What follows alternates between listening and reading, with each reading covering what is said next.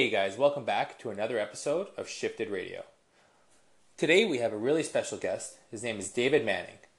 David is the Assistant Athletic Director, the head hockey and soccer coach, and he's also a teacher of social studies and computer science at St. Andrews College, which is an independent school founded in 1899, located in Aurora, Ontario.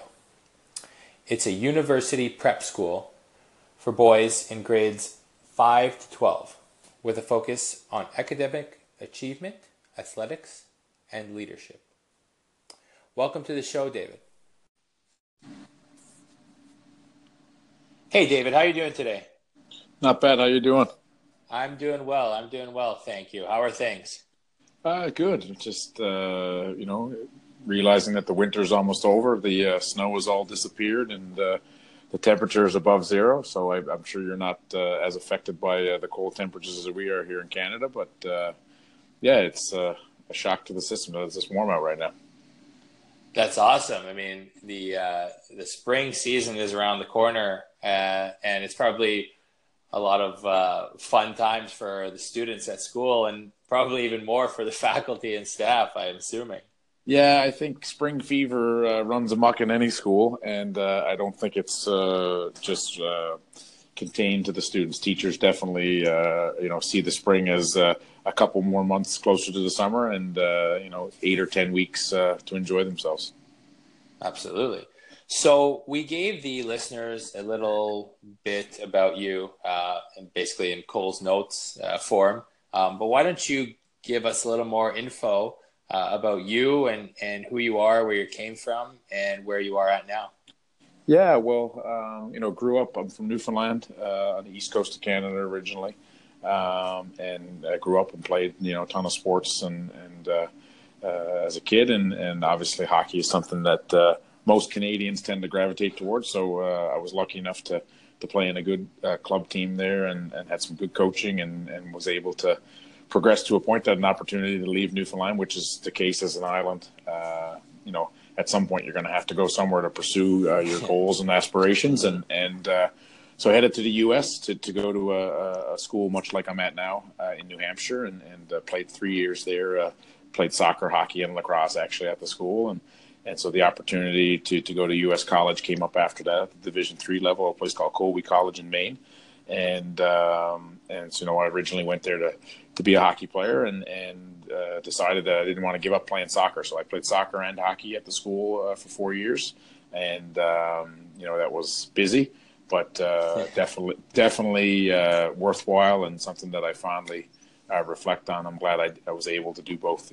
There was only a handful of us in the school who were multi-sport athletes at that level. And so I take a lot of pride in the fact that I was able to do that. So after finishing that up, I went to Europe for a cultural hockey experience for a year after I was graduated. And that was really probably my first foray into hockey coaching. I'd coached soccer ever since I was 15, 16, coaching little kids. And I went to Serbia in Eastern Europe and I had a chance to coach the U14 and U12 teams of the club that I was playing for, and that was really my first opportunity to coach ice hockey, and obviously enjoyed it. I mean, it's a sport that I grew up playing, and came back to Newfoundland after that year and did my teaching degree after finishing a bachelor's degree in history, and taught in Newfoundland for 2 or 3 years, and then the opportunity to come to St. Andrews, where I'm at now in Ontario. I came up through a former teammate of mine, and I've been here for 11 years. And it's been a fun ride, and kind of all the experiences I've had along the way have kind of added into, I think, the teacher and coach and hopefully mentor for the kids I have today. So. Absolutely, and now we touched a little bit about the school that you're at now, but can you describe what St. Andrews College is and like how it's run? Yeah, St. Andrews is a very traditional boarding and day school. We're located about 45 minutes north of Toronto. If anyone's of your listeners are familiar with Yonge Street in Ontario or in Toronto, downtown Toronto, we're actually on Yonge Street about like an hour, I said, north of the city. So in a town called Aurora, small town of about 50,000 people, directly north. So the school's been in operation for 119 years. We're an all-boys school. We go grade 5 through 12. So we have a 4-year lower school and a 4-year upper school.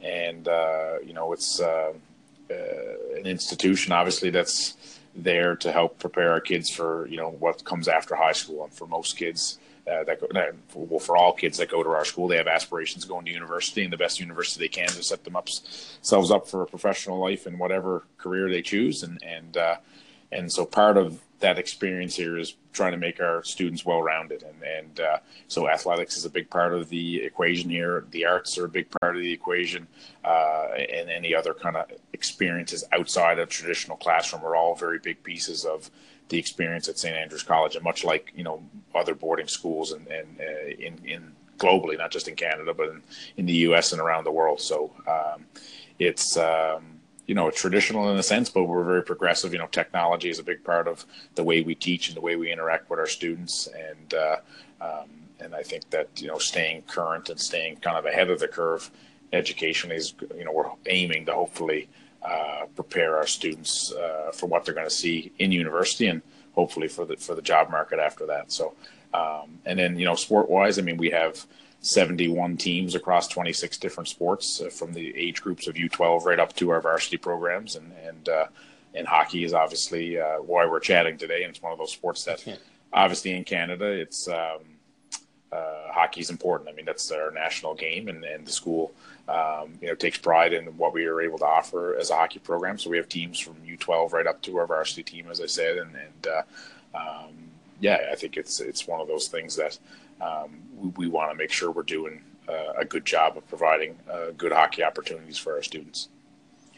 Absolutely. And I see here that the school's mission statement is dedicating ourselves to the development of the complete man, the well-rounded citizen. And I think that, they probably got, the perfect person in you to be at that school. And, I don't know too many of the other staff there, but I'm sure a lot of them are well-rounded in that respect as well. Is that sort of a criteria for the staff there, or like, how does that work? Because, when you go to these types of schools, and when parents are thinking about sending their kids to these types of schools, the people that they're going to be interacting with on a day-to-day basis, they matter. And, I've met you plenty of times now, and I know what kind of person you are. And I know that the kids that you're teaching and coaching are getting a lot of value from you and your experiences. But what's that like, the role of the teacher, and like, what's the criteria in becoming one of the professors or teachers there? Yeah, I think we wear a lot of different hats at this school. I coach 2 sports and still enjoy doing both. They offer some different challenges and different sets of kids. And, the hockey team, for instance, is, mostly Canadians. And whereas our soccer team, we're a global school. We have kids from 29 different countries and all over Canada. And so soccer tends to be, a little bit more multicultural in terms of, we have kids from Mexico, we'll have kids from Asia, we'll have kids from Canada, obviously. And this year we had a kid from Germany. So it offers a little bit of a different experience in that. So, but I think as a teaching staff and as a support staff at the school, the ability to be adaptable and wear different hats is important. We're in the classroom, that's a big chunk of the day. We're on the playing fields or on the ice after classes. And then, we're interacting with the kids at dinner or through clubs or through the arts, or, we're in the residence in the evenings doing duty. So having the ability to kind of do different things is important. And we expect that of our students. And as you said, our mission statement, explicitly states that. I think it's part of being a successful staff member here, is being able to be adaptable and do some different things. So, it's a challenge. We get a lot of interest. Is a great place to work, but it's also a very demanding place at the same time on your time and on your family and all of those good things. But I think at the end, the benefits far outweigh the potential negatives. So, yeah, I think for us to find the staff members we need to kind of make this place move, having experience, all of our staff members teach, as I said, but they also coach 2 seasons of sport. So some have really good expertise in a couple of different sports. Some don't have any expertise in any sport, but they're there in a support role to make sure that the people do have, the experience and the expertise are able to do their job the best of their ability. So, I would say the two factors, obviously, knowledge and being competent in your subject area is essential for sure. But I think on top of that, being adaptable and being able to do multiple things is highly sought after, and it's becoming more and more of a challenge. I think some of the factors you see, I'm sure we may touch on this and today, is that you see kids who are only playing one sport and they're focused so much on the things that they do well and not kind of doing different things. Those people become adults, and those people get into the working world. So as a school, we're getting much more people who are specialists as opposed to some generalists who are able to do a bunch of things really well, as opposed to doing one thing extremely well. So, yeah, I guess that's a really interesting point. What do you think is more valuable, like coming out of a school like that? Because, the kids that are coming to your school, they're leaving in grade 12, which puts them at 18 years old. So They're going into university, and most of them, I mean, probably all of them are going to university from your school, or they're going to pursue, collegiate careers somewhere in, with a sport. What do you think is a better mentality for them to have, or do you kind of feel like, either one is effective if used correctly? Yeah, I think it's hard to say.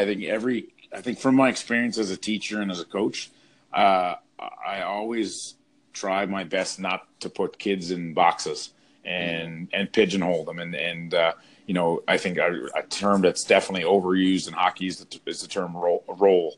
And, I get that from families and kids sometimes, what's my role? And so, I don't want to, I think when you apply roles to kids, and much like if you put them in a box and say, you're good at science or you're good at this, I think you limit their potential, and you're telling them that, this is the things that you have to do, and that's it. And so I think that for kids, I think finding what's right for each individual is important, and being okay to kind of venture outside the things that you do well, and then figuring out, what are my weaknesses and how can I improve them? So I think the hard part is understanding too the final destination, which is a challenge. Most kids when they're 15, 16, 17, probably have some idea of where they want to go, but is that realistic? Is that the way things are going to pan out? We've all gone through that ourselves, but universities are becoming more and more selective.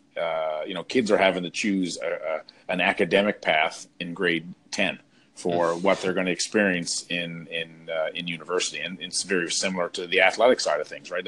If kids aren't unless they're spectacular athletes and it comes to them naturally, but I would say that's a small percentage of the population. Everyone else, if you're not ready to focus in on what the sport may or may be at 13, 14, 15. In some instances, families are choosing to do it way too early in 7, 8, 9 range. That you run the risk of not giving yourself the opportunity to get where you want. Do I believe that that's the case? No, I think that the longer term approach and the process is much more important than trying to win a race.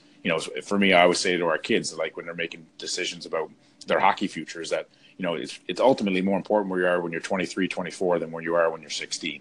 And, so how are you going to be able to set yourself up for success at 23, 24 as opposed to 16, 17? Because, are they related? For sure. But I think that, having a longer term idea of what that looks like, but that's becoming increasingly difficult. I think even for the kids educationally, I went to a liberal arts school in the U.S. and that's basically, an arts degree where you kind of are forced to take courses in a number of different areas. You have a focus area, which mine was history. But I came out of university with a bunch of different skills that, I'm going to need, for whatever job I may do. And then, I think it's assumed that, you're going to either go into that field that you have interest in, or you're going to do a supplementary or another degree to kind of have a bit more of a specialized knowledge in whatever you're going to do. So I decided that teaching was for me. I thought about some other careers, but I think for me personally, the liberal arts education was good. And I think that's kind of mirrors what athletically, where I still played, I played basketball. I'm not a tall guy and wasn't a very good basketball player. But I mean, I played, on my school team until I was in grade 9. I played volleyball until I was in grade 9. I picked up lacrosse when I went to the U.S., as I said. So, being able to do those things, I think was important for me. And it made me a better soccer player. So, at our school, all of my hockey players play another sport. Some do it really well and others do it not as well. But I think it's more about just being out there and being active and forcing your body and your brain to kind of adapt and feel uncomfortable, because from that feeling of uncomfortable will be the breakthroughs that you're going to have eventually, whether it's, cognitively or physically. Absolutely. I mean, I think I agree with that for sure, because growing up, I was, I played hockey and then soccer in the summertime. And I played just all sports just in general, whether it was in high school or, just in my own free time. But I think that's so important because, one, like, you're getting different experiences, you're learning new skills, you're meeting different people, you're learning how to work in unison, with your teammates in different areas. But also, like, what I think back to now is that I was creating, my own creativity. I was cultivating it, basically. So what I mean by that is, when you play hockey, you learn a specific skill set, and then when you go and you go to play soccer or a different sport, you have to learn how to approach that, and you have to learn how you're going to get around the defender in an arena that you're not really totally comfortable with. So you have to learn how to think creatively, and then when you use those skills correctly, you can bring them back to what your main focus is.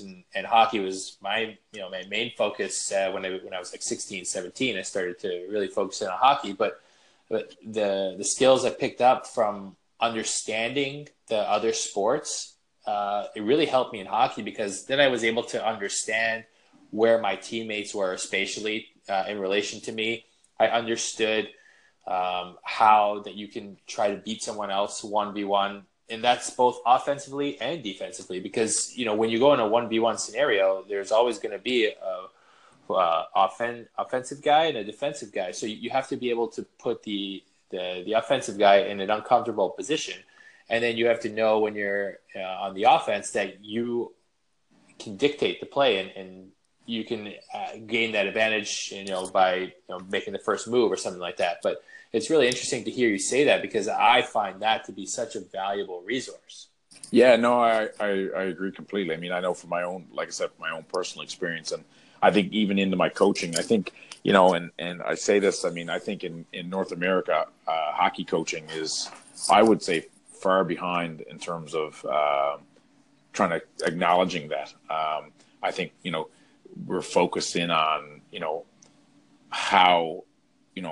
how we want the kids, where we want them to be, how we want them to go to those places, and more, driven towards creating how it looks in our head and then forcing the kids to play it that way, as opposed to kind of letting them find ways to create space and control space and understand, that they're the makers of the game, and they can think it and problem solve and things like that. So my experience as a soccer coach, and in terms of, learning and growing as a soccer coach has inevitably turned my hockey coaching into something very different and changed the way that I approach the game and the way we try and help our players approach the game. So I agree with you. I think that other sports, like, that's one of the things I try and take from, myself as a learner and as a coach, is that, I can learn from, rugby, for instance, is a very progressive sport in terms of the way they're teaching their players and the way they use technology and all of the different things.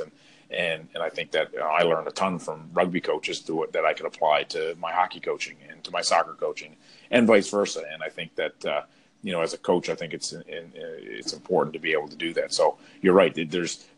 I think that, the debate of multi-sport and single sport and all those different things, and 10,000 hours and all the other buzzwords that kind of get thrown out, I think there's not enough acknowledgement that, if you want to be a good hockey player, like, there's so many things that go into doing that, playing soccer for 4 hours a week during the summer actually is part of the 10,000 hours that are needed. Mm-hmm. And if 10,000 is the number, I mean, for instance, some people can master things in 3,000 hours, and some have to take 25,000 hours, and they're still never going to get there. So, I think that was kind of a bit of a watermark, but that 4 hours of soccer during a week in the summer months actually is part of those hours to help you become a better hockey player, because shielding the ball in soccer is a whole lot like shielding the ball or shielding a defender to keep a puck on your stick in hockey. Passing into space is much the same as it is in hockey as it is in soccer. And so they're very similar games. Obviously, there's no boards in a soccer field, and you're playing with 11 guys and all those different things. But to think that they don't complement each other is absurd. And for the same reason that being in the weight room and working out, if you were to use the argument of 10,000 hours playing hockey, then you would think that doing a workout off the ice or off the field doesn't contribute to that time, and that's just makes no sense to me. So they're all of it kind of comes together to make the person the athlete, and whatever an athlete can do, whatever sport they end up choosing, it depends on what they gravitate towards. But I think mastering general athleticism and the ability to think as an athlete is probably the most important thing. That's what I try and get through to my players, even before being hockey players, is about solving the problems out there, and then how can we do that in a hockey specific way. Absolutely. And it to me, it comes down to the person, right? Like whether it's a 12-year-old kid or a 32-year-old man, it doesn't matter. It's all relative to the person and what they are liking to do, like what they gravitate towards. And then, when they find what they like. So if you have a 16-year-old kid who finds that he really likes, being athletic in a hockey arena, then he's going to gravitate towards doing more of that, on his own. And I think that, the way hockey in particular is becoming, it's very much becoming really demanding early on in their lives, right? Like I think, when I look at hockey careers now, I feel like the hockey career is almost set up to be, the way it's being portrayed, like in being from the GTA and, from there, like, I think it's being portrayed as, the hockey career is like from 7 to 20 years old now. Whereas like instead of going to pro, like I think a lot of these kids, they're being, or they're being pushed, or, they're doing a lot really, really soon, like very, very focused in on one particular sport, and they're not growing their creativity. And then they end up burning out by 16, 17 years old. And when they were, ahead of the group when they were younger, now they're being surpassed because they have burnt out mentally or physically. And, they just don't have it to last. And, it's a shame because there's a lot of good hockey players and there's a lot of good opportunity that they could have had. And, that just comes down to the mindset, and then, people putting them in the correct positions for them to succeed, knowing your players, knowing the personnel that you're working with. I think it's just so important. It's always about the people. Yeah, absolutely. I think that, the professionalism of youth sport is being pushed down, earlier and earlier. And I think that, it's hard. I think the reason why it's happening, there's two reasons, if you ask me. One is that I think there's money to be made. This is a business, and I think there's money to be made from people who, create environments that are seen to be as advantageous. I think the other thing is that it actually does come from a good place. Like, I think a lot of coaches are trying to create a really awesome experience for the kids, and I wouldn't fault anyone for, I always say to my players, like, when you're here for 3 hours, we want you to be as a hockey player for 3 hours. We're, doing a workout, we're on the ice, we're doing video, whatever we may be doing. For those 3 hours, let's concentrate on that.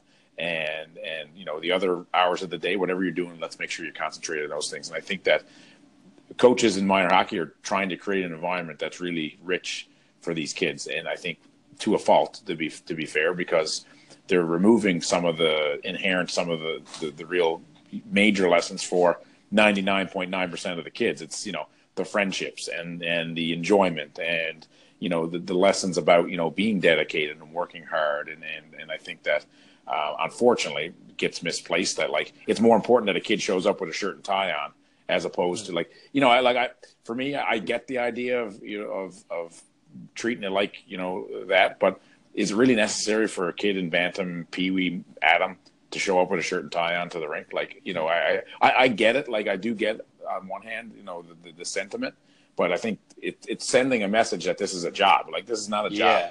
You know, and I think again, it's coming from a good place. They're trying to make the kids act and look professional, and there's nothing wrong with that. I just think that, you know, if a kid shows up and he's neat and tidy, like, is that okay? He shows up in sweatpants, is that going to take away from his kid experience? So I think there's a line there that I think unfortunately gets crossed over a ton, and more so because, as I said, that professionalism is getting pushed down to where, you know, kids are losing out on. Like, it's become about, rather than, like, for me, when I reflect on the season and reflect even on an individual daily basis, like, did the kids enjoy themselves? That's the number one question I ask. And after that, I think the buzzword, we talk a little bit about buzzwords, you know, development. And for me, that's a really tricky word. Like, if I locked a kid in a rink by himself and he skated on his own for 5 years, you know, he's going to develop. Like, he's going to get better at the game because he's playing. He's probably doing it because he enjoys it. Or he's going to stop playing because he doesn't enjoy it because he's by himself. So for me, like, that's more of an organic process. Like, I don't want to take credit for what my players do. Like, I want to create an environment, but at the end of the day, they're going to have to either put the work ethic in. They're either going to have to get lucky. They're going to have some type of external factors that are going to either motivate them or not motivate them. But at the end of the day, they're going to do it, just like you did or I did. And we all find our limit to some extent. And then obviously, as the higher you go up the ladder in sport, there's so many factors that go into being successful that, you know, and the majority of them are out of your control. And so I just find that, you know, the professionalism that's been pushed lower is taking away a key element of playing sport. And I think that, you know, kids will reflect on their experience when they get older and, you know, was it as fun as it could have been or should have been? Absolutely. I think some of the most important lessons that I learned in minor hockey, I think back to, you know, something like, you know, the best lesson I ever learned in minor hockey was, you know, I think it was 8 or 9 years old. I think I was 8 years old. No, 9. Sorry. Yeah. You know, one of my teammates was pinned down in front of me by one of the opponents, and it was at the offensive blue line, and he had the puck underneath him, and the guy on the other team was just like hitting him and like cross checking him and like really taking liberties with him. And I was kind of standing there, and I was just kind of waiting for the puck, and I was just like, hey, you know, when's the puck going to come out? And I just, you know, I heard like my coach yelling like, hey, don't just stand there, like get in there, like help him out. And I, in that moment, like literally my whole mindset shifted to, I got to care about this guy because he's on my team. So like I got in there and I like pushed the guy off, and, you know, we ended up, I don't know what ended up happening, but regardless, it doesn't matter. That skill that I learned in that split second was, I have to care about my teammates because these guys mean something to me, right? And that was the single best lesson I learned in my whole minor hockey experience was care about your teammates because you know, this is how good things happen. And that moment, that was such a crucial part of my development. And, you know, you talked about development, and I think development happens whether you're getting better at the sport or whether you're not wanting to play the sport anymore, because you're learning about yourself. It's always about personal development, and whether you want to be an athlete or not, it's up to you. I think people get lost in thinking that, you know, some people, you know, they make it because they just sheerly got lucky. Well, no, I mean, they just decided a long time ago that they were going to do something, and then they went out and they put in that work, the actual work, like the uncomfortable work sometimes, but then the purely joyous work in other times that it really takes to make it. And I'm sure you've seen a lot of the guys, a lot of students that have come through your program and, you know, been taught or coached by you.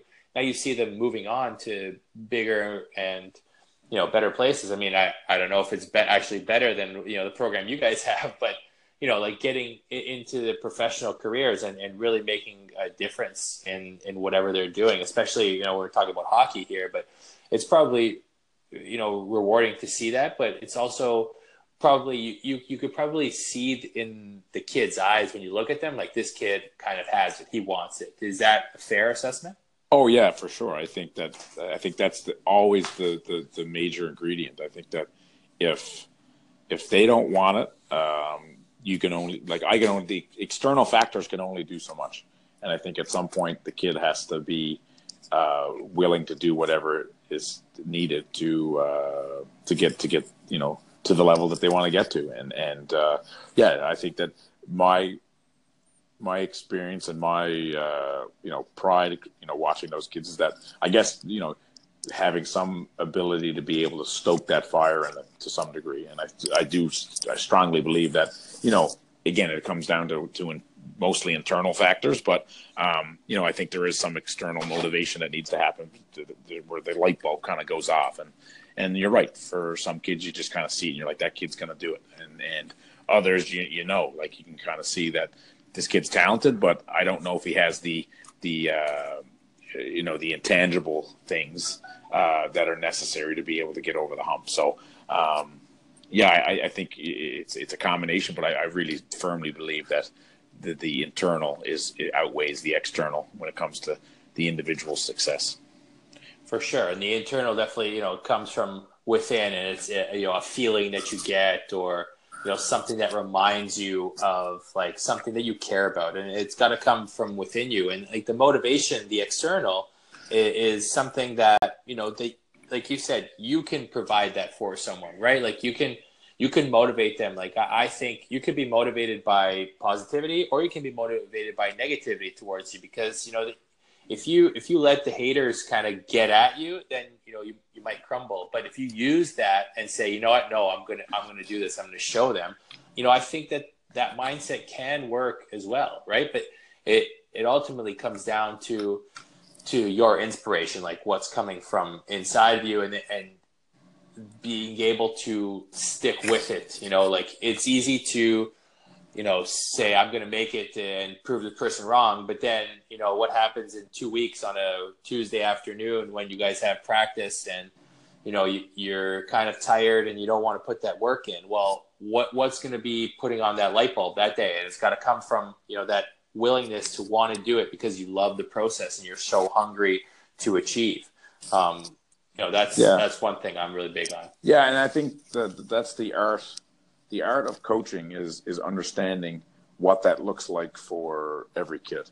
And I think, falling into the trap of doing it where every kid is the same and this is the structure and everyone has to kind of fit inside. And that's kind of part of what I said earlier about putting kids into a box, and why I dislike the word role, and is because, every kid is unique. And obviously there's a core set of things that any coach needs to hold dear. But I think there's definitely a gray area in terms of how you deal with kids. You can be firmer with some kids than others, and some are more fragile and some are more mentally tougher. And for anyone to say that they treat every kid exactly the same, I think that first off, I don't think that you're going to have success in keeping the group happy or getting the most out of the group. I just think that's unrealistic to think that you can treat every kid exactly the same.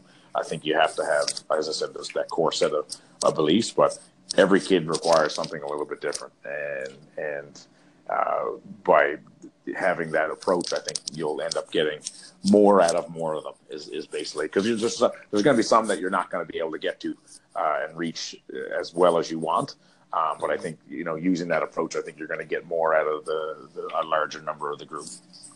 I think that comes down to just good coaching. I really do. I think that a good coach honestly understands that he has to coach, the 25 players or however many players are on the team. You have to coach, differently for each kid. And I'm not talking about like, fundamental things or like, even tactics. You're not talking about tactics here. You're talking about like how you're going to go towards your video session, or how you're going to go towards, a conversation you have with this player, or how you're going to go towards explaining, this is why you're on the first line, or this is why you're on the second defense pair, or this is why you're not playing today as a goalie, right? Like it just exactly. goes toward Exactly. How you just kind of interact and deal. Like some kids, you can say something to them in front of the group.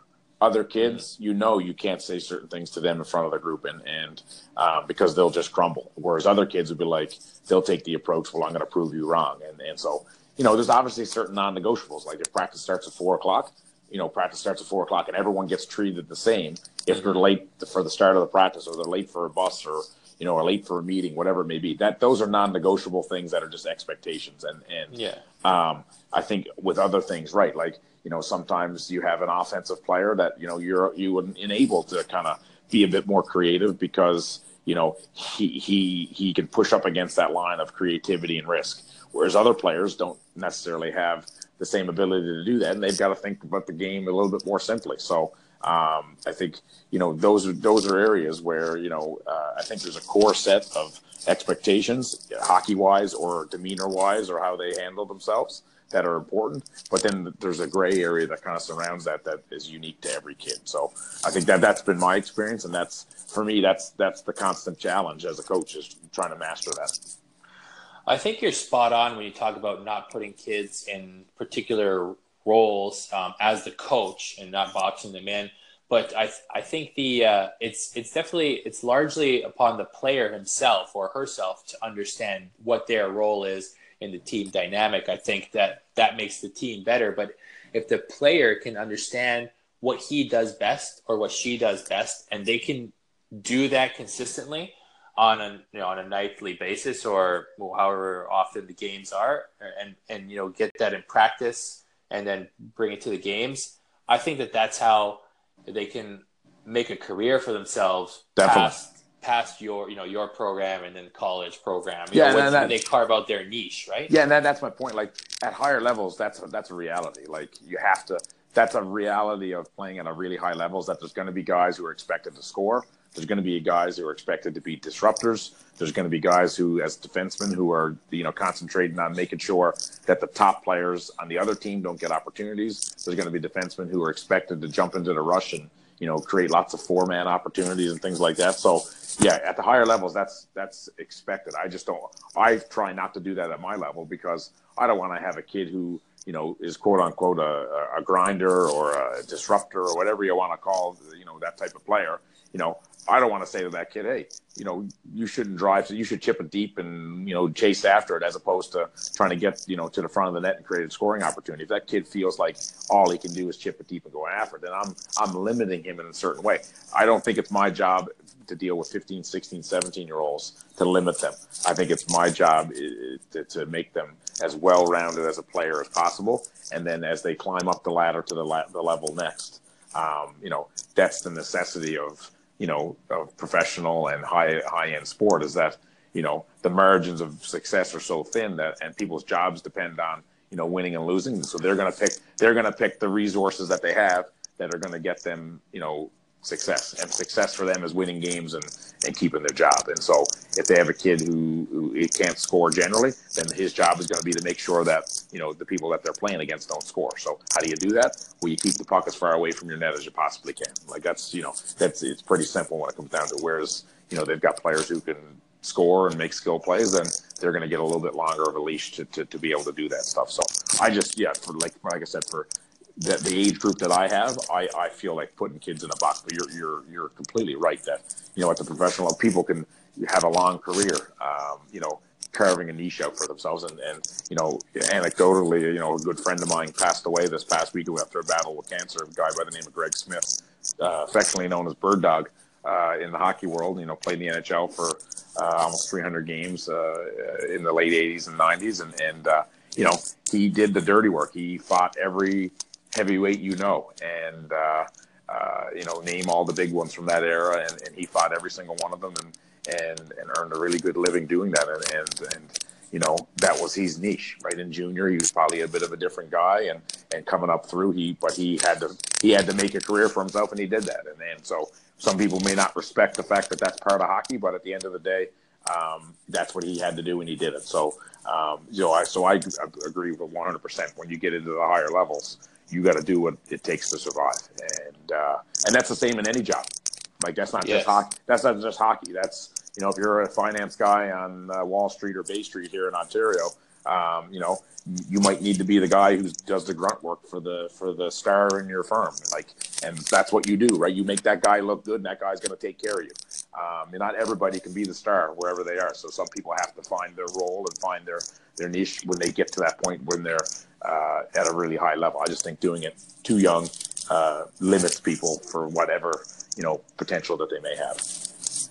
Absolutely, I think that's a really good point that you made about your friend. My condolences to you, and but to the way that people can carve out their niche. It's different to each and every individual, and there's a place for everybody. Like everybody has a role to play, not in just sport. I'm talking about life in general. Like everyone is so valuable. I mean, the people who collect, the recycling bins, or the companies that come and, install water filtration systems. Like it's just anything and everything. Like everyone is valuable. So the skills that we're cultivating when we're playing sports are, we're just building certain type of skills. And, since we're talking about sports and it's our niche, and that's how we connect here.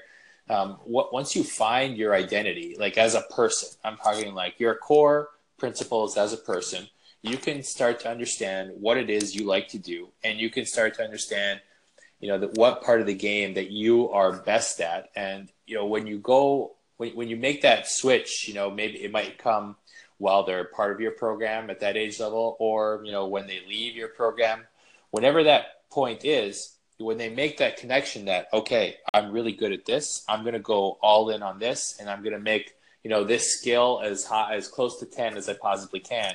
And then my other skills, I'm going to get them, at least to average. And then when you do that kind of stuff, you can have a long and, lasting and impactful career on, in your sport. And then it'll help you as you, transition out of the sport and into something new, because as athletics they don't last forever. And, I wish they did, but, that's just unless you're Jaromir Jagr. Yeah, unless you're Jagr or Chelios, who I actually played with when he was 49. Yeah. So that's awesome. They're just anomalies, right? But so I wanted to touch on a little bit of what you guys have going on at your school that you think kind of differentiates your program from other programs, either in Canada or in the U.S., because I know you guys play against U.S. teams, or worldwide. Yeah, I think that. You don't have to get into specifics if you don't want to. I know that other people might be listening and might get some tactics, but just some things that might separate you guys from other programs. Yeah, I think that a lot of it ties into what we've been talking about. I think that we've tried to create an environment here, and inherently the school is that environment, but we use hockey as that vessel, but that the kids can explore many different avenues while not sacrificing being really good at any of them. So, as I said, when a kid comes to the rink, we want him completely focused on being a hockey player for that 3 or 4 hours. When he's in the classroom, he needs to be focused completely on being a hockey player, a student. When he's playing his other sport, like he needs to be focused on those things. He happens to play an instrument. So I think giving the kids the mentality that it's okay to be, I think sometimes in the sporting world and specifically in the hockey world, when it comes to, here in Canada, that kids get told that if you want to be an athlete, then that's what you have to do 24/7. And for some kids, that probably may be the right way to go about it. I just think, as I said, the margins are so slim to be a pro that, we're trying to build life skills here at the same time. So that's one thing that's inherently built into our school. And that's not unique to our school. I think a lot of schools like ours are like that. But I think for our program in general, I think that, our facilities are second to none. We have a brand new on-campus arena not brand new, sorry. This is our 4th season in it, but it's relatively brand new. Our weight room is world class. The Gary Roberts Performance Program uses our facility all summer long for his athletes. So, the likes of Connor McDavid, Steven Stamkos, and Mark Scheifele are here all summer. They use our locker room and weight room and all of our other athletic facilities to prepare themselves to be, those 3 guys are amongst the top 10 players in the entire NHL. So, our facilities are preparing them for that during their professional season. So I think that speaks volumes as to, how good our facilities are. So that's one thing for sure. I think as you mentioned, we play a ton of games in the United States. We've actually been to Europe the last couple of years to play as well. And I think that, so building a schedule that gets our players a ton of different exposure, whether it's through the OHL teams that have drafted them, 90% of my players have all been drafted by OHL teams, and some choose, like we have 4 grade 12 boys who are in the OHL this year. One of them happens to be the top rookie scorer in the league. And, we take a lot of pride in that too. Yes, we're an educational institution, but that boy's in the OHL, still going to school and playing at a high level. And if he decides that hockey's not going to work out, then he's got an education package through them as well that's going to get there. So, we just want our kids to feel like they're moving forward and have all their bases covered. And whether that's through the NCAA or through the OHL, then, that's not my decision to make. That's the kid's decision to make. On average, most of our guys are choosing to be NCAA players because they see that that's the right play for them. It's the longer play. And most of our guys are guys who are late developers and need that time, where some of the kids, are ready to make that jump at, 16, 17, 18. But most are not. So I think our facility, I think our schedule gives our guys a lot of exposure to what is out there. We get seen, there's 69 Division I college programs in the U.S. I would say any given year, I would say we probably, one of the coaches from those programs, I say, 3/4 of them actually lay eyes on our kids in a game setting or more. So that's a huge advantage for our players. Traveling to Minnesota or to Boston or upstate New York is big for our guys to be in front of those coaches, constantly. And I think it's played a bit of a different advantage for us too recently. We had 2 players drafted to the NHL last year from our team. And one of the pieces of feedback I get from some of the NHL people is that, some of our kids have a bit of an advantage because we're moving around so much to play games and playing here locally in Ontario, is that, let's say the staff of the Toronto Maple Leafs, they have scouts in Minnesota, they have scouts in Toronto, they have scouts in the Boston area and upstate New York and all over North America. So we get seen, if they have 10 scouts, area scouts, we probably get seen by 8 or 10 of those scouts, or a good percentage of their people around North America. And so when they get to the draft table, our guys have, get the benefit of the doubt if they're liked by a team, by a good chunk of the scouts that are there, rather than, being stuck in one location and one guy getting to see you who may or may not like you as a player. So that's not, that wasn't by design. That's just one of those things that's kind of happened for some of our guys who, are of NHL draft quality. And, we've had players on the draft list for the last 5 years. And so, we take a lot of pride in that because a lot of those guys are late major junior draft picks. Like the 2 kids who got drafted to the NHL last year one was the 6th round pick in the Q and the other was a 10th round pick in the OHL. And they both end up getting drafted in a way bigger draft in higher rounds than where they went in their major junior draft. So, that's a factor of hopefully we've created an environment that enables them to do the things that they need to do to get there. So I think that exposure wise has been really good. We're on the ice every day for a couple hours. We have, as I said, the great world-class strength and conditioning facility. We have a full-time strength and conditioning coach. We have a skating coach by the name of Paul Martini, who is a world champion figure skater, and with his partner Barbara Underhill, who is the skating coach of the Leafs. I worked with both of those. Yeah. They're really, really good. Yeah, Paul's great. I mean, his son graduated from the school in 2007 and went on to play at Niagara University in upstate New York, and so Paul knows the school. So that's positive for us. He gets the daily schedule of the kids and understands that where he needs to fit in terms of their daily pace and whatnot. So he's been great. I mean, a lot of this is happenstance. Like one of our teachers who coaches our U16 hockey team works with Hockey Canada in the mental skills area. So, we have a mental skills professional guy who works with Hockey Canada national teams that works with our players. And so, he's a teacher at our school and a coach. And so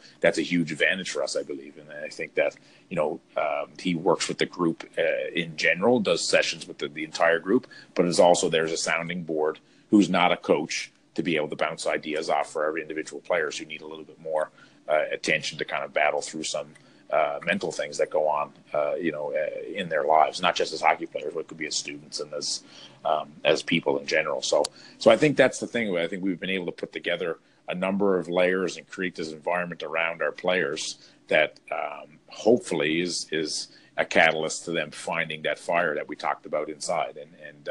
And some come to that and some don't. And that's okay. And at the end of the day, I think the core thing is that we want the kids to enjoy the experience. And I'll draw back to, my philosophy as a coach is that we're trying to create problem solvers as players. So like, stylistically as a team, like, like one of the things that I'm okay with, and I notice as a team, and when you watch higher levels of hockey, you don't see a whole lot of this, but like transition wise in the neutral zone, for instance, like we probably pass the puck backwards more than any team that I've seen. And we went to Europe a couple years ago, and the last couple of years, as I mentioned, and I was interested to see some of the styles and the way they play. And people tell you, you're going to have trouble with the European style and whatnot. And to be fair, like we had no problems, we had no issues. We tend to play a little bit more of a skillful, puck moving, keeping the puck style, as opposed to a traditional maybe Canadian chip chase the puck around the ice and physically play. So again, that doesn't mean I'm not a believer in hard work and being physically on it and things like that. But I just think that trying to think about the game in a bit of a different way and help our kids solve problems. Like for me, obviously chipping the puck into or dumping the puck in is a last resort for our players,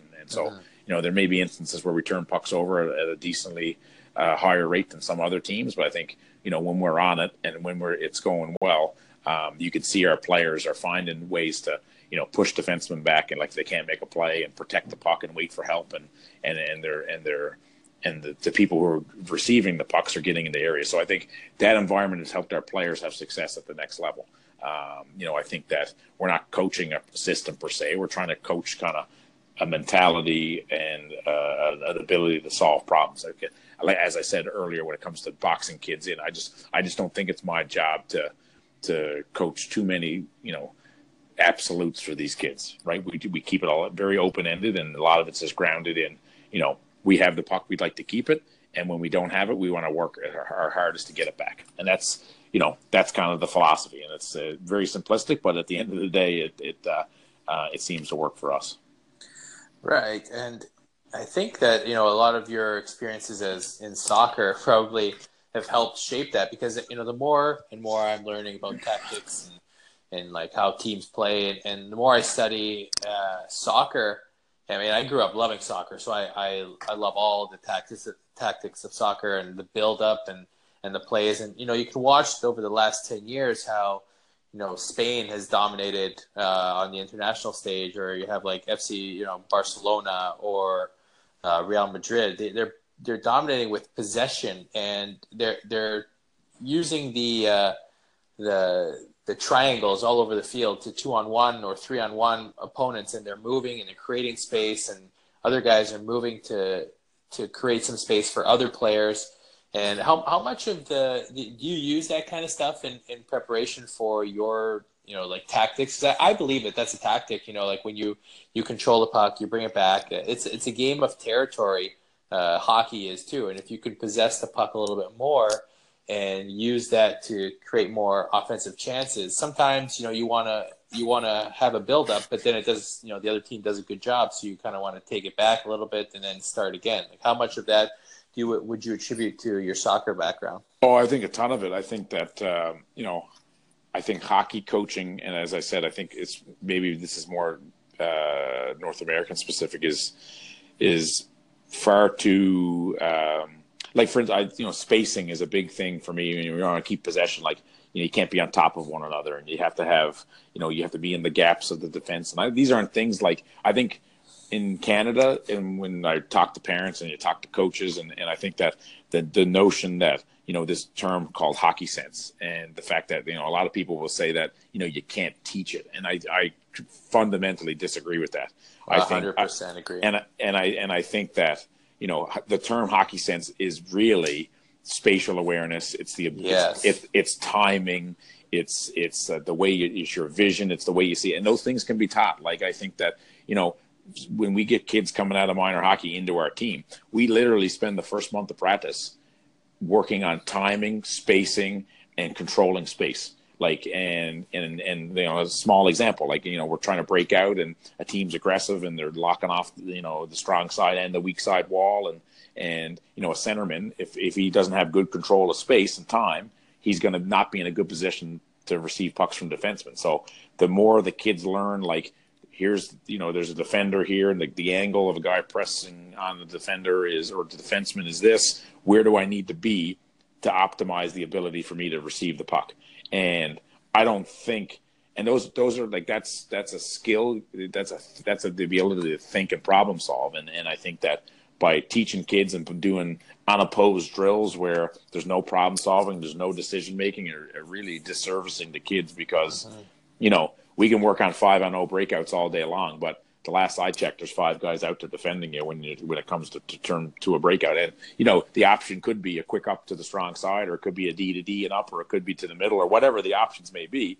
But if a kid goes in thinking that we break out to the strong side every time, well, what happens if they start locking off the strong side? That kid's his brain's going to go in overload, and he's going to turn the puck over, and then you're going to be mad at him, and he's going to be upset, and his parents are going to be upset. So I just tend to take the approach that, like, a lot of things we do are very dynamic and chaotic, but the game is chaotic. Like the game is, there's 6 players per team. There's 4 referees out there. There's boards, you're moving really fast. Like, that's the inherent nature of hockey. It's going to be chaotic and crazy. And so our practices reflect that, and they're competitive, but they're chaotic. And a lot of it is kids have to make decisions on the fly. So I think that my soccer background has definitely been a part of that, and I've taken a real keen interest in how rugby coaches work these days, because I think that rugby and hockey, I think one of the things about rugby that really interests me is that, for me, rugby is the ultimate team game. I mean, you're passing the ball backwards to go forwards, and the only way to do that is to cooperate with your teammates. If you can't cooperate and control space and your timing isn't on, then you're not going to be able to do it properly. And so I think that hockey, that's an underused, like, when you watch the NHL now, like the amount of long stretch pass, chip, and chase the puck in, it's crazy. There's no transition in hockey anymore. Typically now, you watch an NHL game, teams turn over the puck, they retreat and change. The other team goes behind the net, they change, and then they look to play a long play. And then it's, if they're able to sustain some offense off the long play, great. But it's kind of a zone to zone. There's no real transition, and so that's tough to watch. And I find the game really boring, actually, right now. To be honest with you, at the NHL level, I find it pretty boring, and it's just so.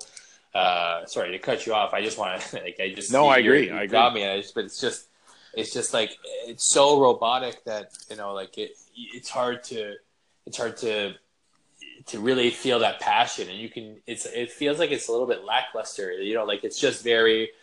Get the puck, go straight, chip it, go forecheck, or go change, or just like you said, right? And I like the creativity aspect that you guys are teaching there. And, I've seen the practices you run and the drills you do, and they're very progressive. And when you're talking about like creating, hockey IQ, I'm very, very, this is what this whole shifted program is about, is building hockey IQ. And, I'm very much a pro believer of you can build your hockey IQ, like you said. And I have the 3 pillars, I like to call them. Like, you have your physical skills, your conditioning. You have your sport specific skills, which would be like, any skill that you have, shooting, passing, all that. And then you have your mental skills, which is being creative. It's not just about mentally tough. It's about being creative. It's about understanding how to think, creatively and quickly and on your feet, and then also about being mentally tough. So, those things are super, super important. And when you talk about your practices and your drills, and, like the small area games that you guys are doing and using maybe, can you touch on some of the things that you guys might incorporate? Yeah. We're using multiple nets. We're trying to kind of replicate situations in the game. Most everything we do involves some type of transition. So most times I would say 75% of the things we do, like the exercise will continue. It's like continuous, and it keeps moving. So you will go from defending to attacking, and then, your rep or whatever is not done until you perform some other task, like type of thing. So, I think that moment of transition in a game like hockey is important. Like, the window of time between getting the puck and creating offense, or losing the puck and defending. The team that generally does a better job of that is the team that's, going to win the game. And so everything we do, for the most part, tries to build that into it, for sure. We'll use, little parts of the ice, big parts of the ice. So for instance, it's tough to visualize on in this format, but, if we're working on our neutral zone transition, we'll move the nets, say, just inside the zones into the neutral zone. So the neutral zone itself becomes kind of the playing area, and the nets are moved up kind of just on the top of the circle area in the zones. And we'll throw a couple defensemen behind the net on each end, and those are kind of support players for the 3-on-3 that's happening in the neutral zone. And so, when the puck gets turned over, a team wins it defensively, instead of trying to attack right away, they actually go backwards to the two guys that are behind their own net, and they have to go back and transition and regroup with those three defenders, pressuring them. And then they, either successfully transition and get the puck moving forward, and then they can create an opportunity. So, a little game. So, in the matter of a 30-second shift, we're creating, 6-7 regroup opportunities with pressure for our players that they have to kind of read what's in front of them, rather than, a lot of the static kind of very similar drills that, you and I probably did as kids, where, there's no pressure and we're working on a specific thing in terms of our neutral zone, transition or breakouts. And so I find, and the other part is that for years, we lamented as coaches, like, the kids are going through the motions and we're not getting enough out of them and they need to be more competitive. And so what we do in practice actually is we score everything. So all of those games we do, we actually score them. So we track who's on the ice for the goals, for and against. We track who gets the goals. We also track bonus points. So for instance, like, the focus of a practice may be back pressure. And so, we'll give a point to a kid, a bonus point to a kid who kind of back pressures from behind and strips the puck from somebody. So we score it all to kind of inherently build in competition. We post the standings in our locker room, and all of those little small-sided activities create an environment that's highly competitive. And the kids are, we haven't conditioned and or quote unquote bag skated our players in 7 years. Because we don't need to. We haven't done it once. And because our guys are gassed at the end of practice, because everything we do is high tempo, they're problem solving, it's competitive, it's physical, it's the game of hockey. And they're getting conditioned while playing the game of hockey, as opposed to, lining up on a goal line and stopping and starting and doing all those different things. So I think that's kind of, to be honest with you, I mean, I'm going to be very honest here. I think it's kind of like a cop-out for the coaches to like condition their players when they think maybe that, when it's kind of on them to make practice a little more, let the players get more out of it, to be honest with you. And I've seen the first time I was really involved in something progressive like this was I was coached by Guy Boucher. I was 24 in Hamilton in Tampa. And then, John Cooper, had a very similar mentality, and he liked to be progressive with things as well. But those kind of coaches, they really opened my eyes to what a practice should be like. And like the drills that we were doing they were a little bit outside the box, and they made you think critically. And like the teams were really, really, really good, and we dominated play and possession and shots and chances and Corsi and all this stuff.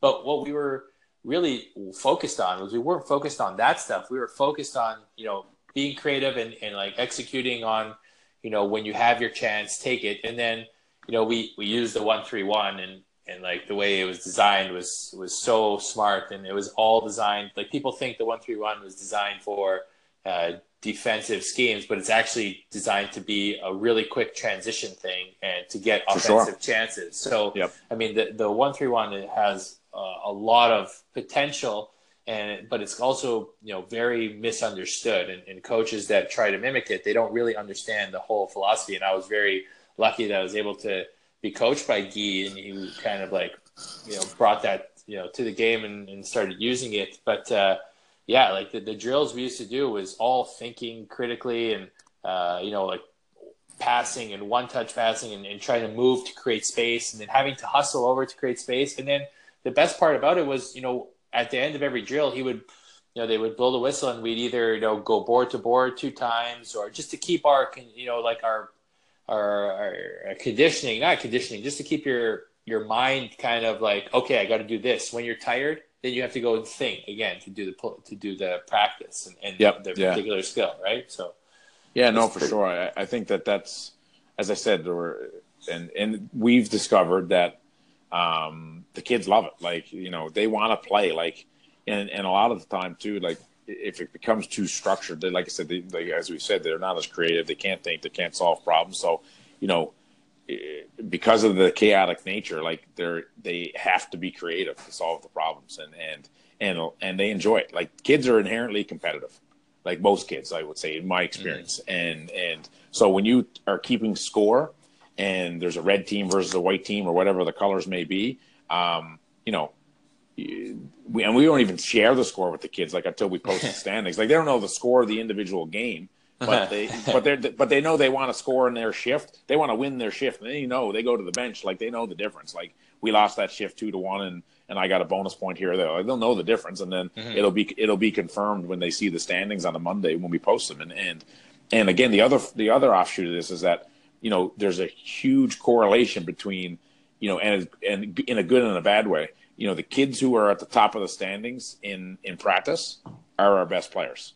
And the kids who don't practice well, tend to be more inconsistent than B players that aren't.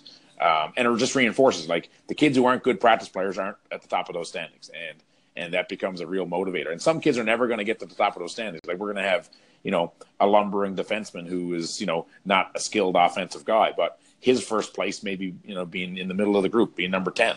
And so, the other part is hopefully it's motivating kids to kind of to push their envelope a little bit more. So yeah, that's soccer's, back to the original point. I think my soccer experience and pulling stuff from other sports has definitely, like, our practices are unlike probably any hockey practice, at least that I've participated in as a player. And I would harbor to guess, if I were, and the kids probably would echo this, is that, when a kid comes to us from minor hockey, it's definitely unlike any practice that they've been a part of until they get here, and maybe when they move on, I would say. So For sure. For yeah, sure. I've seen some of the practices, and I've seen some of the kids you have, and they say the same things. I mean, this is really a great chat. I mean, it's really eye opening for for a lot of different reasons, and hopefully the listeners are really getting some good. I mean, I know they are getting a lot of good, valuable knowledge from you, and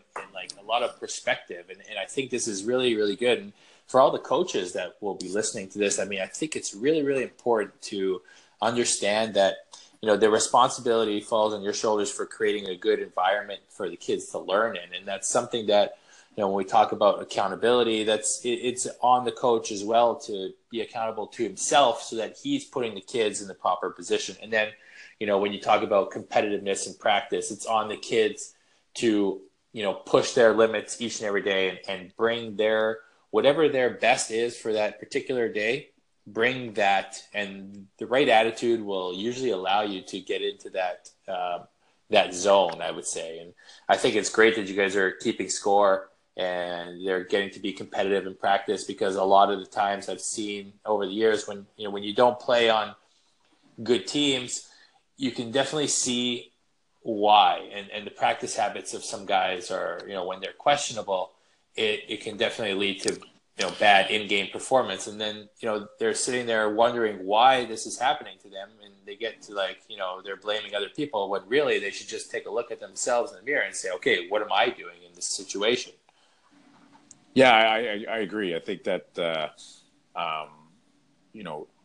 kids have to be accountable, or players in general need to be accountable to themselves. Like, Yeah, that's the number one thing for sure. Yeah, as we talked about earlier, like it's an internal thing, and your practice habits and how you live, that's all within their control. And that's why I struggle with that as a coach. Like, we've created a really good environment here, but sometimes I struggle with, like, is it too much? Like, what's the line of, like, at some point the kids got to get after it. And so there's definitely a line where you got to pull back in some instances to say, like, this is where they got to take over, and I can't micromanage everything that they do. A lot of this has to be on them. So that's a constant battle and a constant evaluation on our part to figure out where that line is, but I think it's important for the kids to own it, and if they don't, then it becomes on them.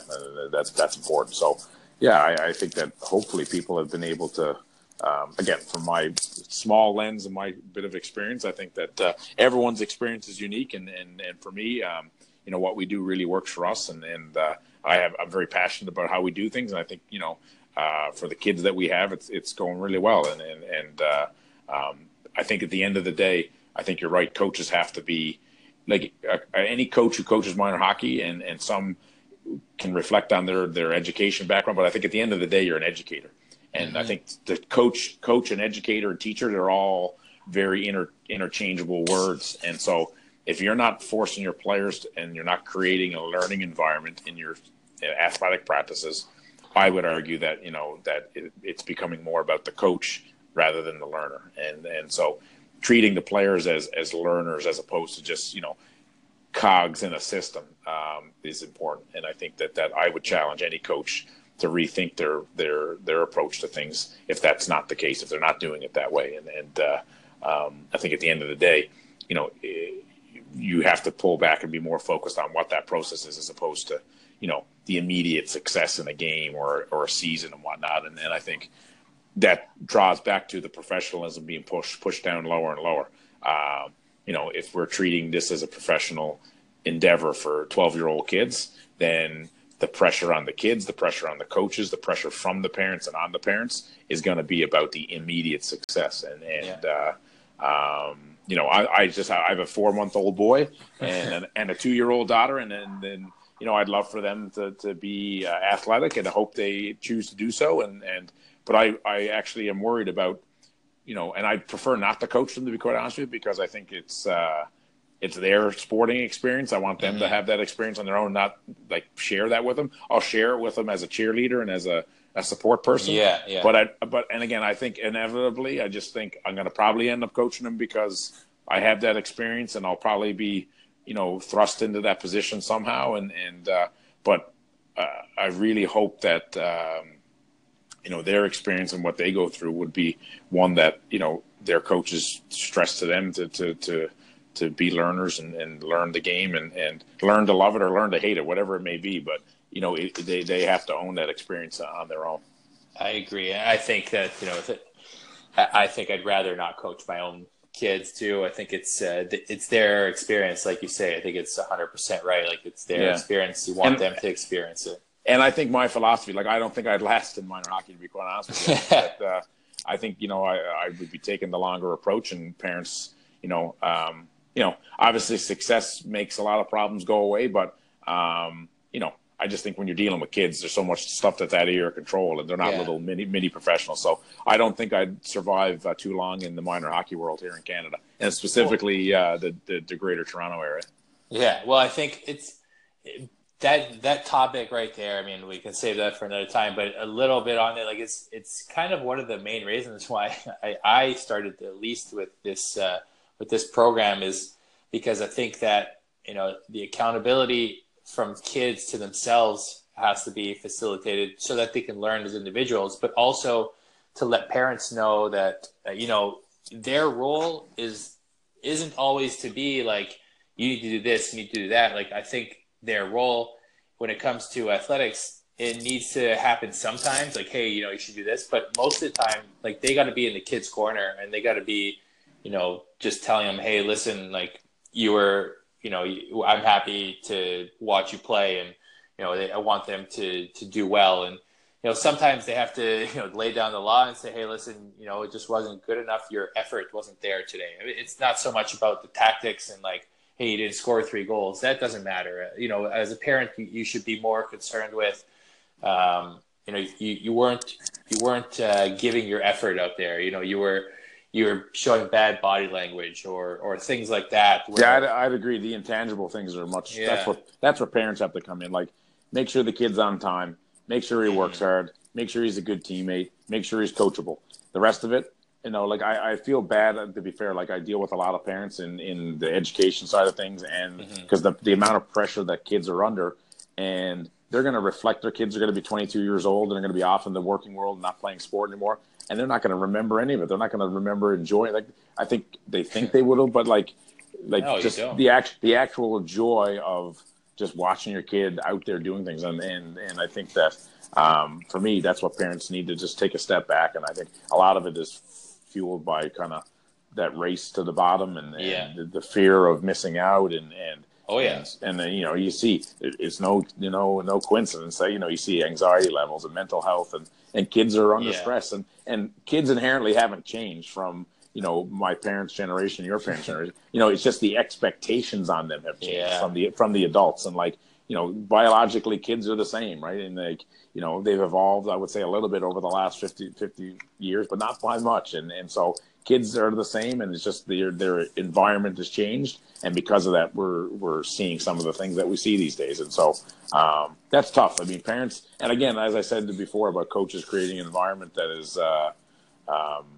too professional at the young age, I think it comes from a good place. Like parents, at the end of the day, it comes from a good place. And that's the challenge when you're dealing with parents, because at the end of the day, they only want what's best for their kid. But unfortunately, I just don't think they know the difference. And that's a hard thing to say to somebody, because now I'm expecting them to value my opinion over theirs when it's their kid. But, I think when you take a step back and logically look at all the data that's out there and all the experiences they're going to have, I think that, taking an approach that, the experience and the process and as far outweighs, a lot of the other trivial things that parents and kids worry about. It goes to show that, if most of these kids aren't going to make a living playing this sport, and if that's the only aim, that you're going to miss out on all the other, beneficial things that come out of it. Well, like a parent's most important role is to protect your kid. And to me, like if I'm looking back at this, and if I'm looking at this, without having, any, feeling towards one way or the other, if their expectation of their kid is they're going to make the NHL, well, that's a very, very small percentage of people that will do that, right? And there's a lot of other ways, right? So if that's their expectation, and then the kid goes through minor hockey and then they get to, wherever they get to and they don't make it there, eventually there's going to come a day where the kid is going to be upset and they're going to think, man, I didn't make it. I let my parents down. But they need someone in that moment to be like, hey, it's okay. And how could they possibly look at their parents and say, like, and feel like, they're there for them when the parents had so much expectation that they had to make it, this and that. And then, that's when bad emotions start to happen between parent and kid. And this is a place that the conversation doesn't happen enough, but this is a place where a lot of people don't want to go because it's actually real. It's a real thing. It's a real feeling.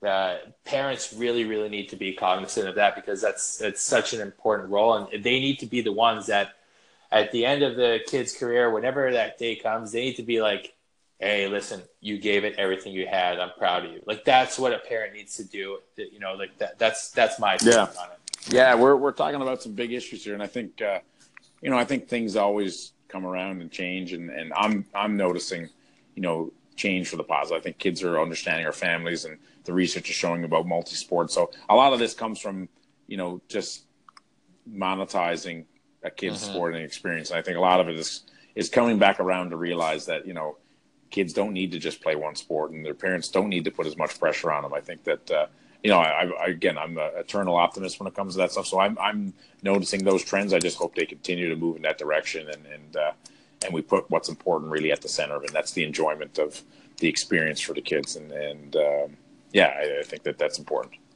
For sure. So, we've had a long chat, and I know that you're definitely a busy person. You have a lot of things on the go. Just in our closing up here, where can, so you guys play in an interesting sort of league, and you guys travel to the U.S. Just touch on that really quick, how that all works, so that people can start to understand a little bit about that. Yeah, we play in a local league with a number of independent schools here in the Toronto area, and one school from Buffalo. It's called the CISAA. And that constitutes, we play about 60 games in a season. So that's about, a small fraction, to be fair. It's about 15 games of the 60. And we supplement that by traveling all over North America. And as I said, the last couple of years, we've gone to Europe in the late summer to find the best competition we possibly can. So it's a combination of our league play, and then, we construct a schedule to basically find the best competition we can. So, we're playing Shattuck St. Mary's and Culver Military Academy, who are the #1 team in the U.S. this year at the U18 level. Northwood School from Lake Placid, and then a collection of schools that are in the Boston area in New England. There's a high concentration of good school hockey programs down there. Now, we don't limit ourselves just to school programs. We also play American U18 teams as well. So we put together a bit of a unique schedule that, we're just basically trying to find the best competition we can. And that's a moving target every year based off of, our school schedule and when the season starts and all that different stuff. So, definitely unique. And as I said, it provides a number of advantages for our guys. For exposure-wise and to colleges at the Division I and III level, and then also for their OHL teams that have drafted them, and for Junior A programs in Canada, and then and ultimately, for some of them, for NHL teams. Right, that's a lot of different exposure. That's amazing. So, like, people that are listening that want to get in contact with either you or the school, where can they find you guys, either on social media or like the website or something? Yeah, I mean, probably the easiest jump-off point will get us on Twitter. Our Twitter account is at SAC Hockey. From there, you'll be able to find our website or YouTube channel. Get to the school website. The school website is sac.on.ca. Pretty much all the contact info for myself will be there. The team's information in terms of schedule and statistics and all that different stuff will be found there, and kind of give you a quick snapshot of digitally of what we're doing. And as I said, we're in Aurora, so anyone who's local, who's listening to this, to the Ontario or the Greater Toronto area, we're pretty centrally located to kind of everywhere down here, and you can get up to see us play if you're able to. So yeah. That's great. That's awesome. So make sure you're going over to check them out on Twitter, and then you'll be able to find out all the other places to find them. So, David, I really, really appreciate you being on the show. Your thoughts and insights and perspectives have been amazing. Like, I really, really appreciate all that you're doing for the game of hockey, because you're an educator and you're a teacher, but you're also creating culture for hockey, and what you're doing is really great and invaluable, I believe. And you guys are running a really world-class program over there, and I'm glad that I've gotten to know you over the last few years and the program, and I'm excited to see where it's going to go. And that I just want to say thanks for that. Well, I appreciate the time. I mean, it's always fun talking about this stuff. It's a real passion for me, and equally, I think the things that you guys are doing in terms of trying to connect kids to, self-evaluate with the guidance of, professional people, I think is important. I think that any advantage kids can have to do this on, to own it themselves, I think that's important. I think any opportunity they can get to self-evaluate and look at themselves and gain an advantage is going to help them at the end of the day find that passion or find passion for something else, because if they realize that this is not their thing, they're going to go somewhere else and find their passion. So I think what you guys are doing is really unique, and I think you're poised to do even greater things moving forward. And I appreciate that. Well, we'd love to have you on again, because from the conversation we've had, I think we can continue on for long periods of time. And I think that the listeners will enjoy this episode. So, we will definitely get you on the show again if you're able to or willing to. Anytime. I think if, my 2 young children allow and my wife allows, and she's allowed some time. I also have to work and coach hockey at the same time. But, I'd love to come back anytime that you feel that is appropriate. So thanks again. I appreciate it. Well, and say hello to the family, and all the best for the rest of the season. And guys, make sure you guys go and check them out and follow them along on their path this season. So thanks again, Dave, for being a part of the show. Thanks very much. All the best. Thanks. Take care. Thanks, David, for being on the show.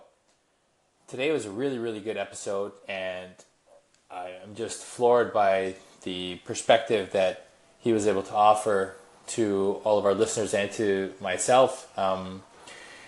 The progressiveness with which he speaks when he's talking about different sports being translated into hockey, and creating your creativity through the use of other sports and being well-rounded are some of the core values to what Shifted is trying to do. So we really, really appreciate those perspectives and getting those out in the open.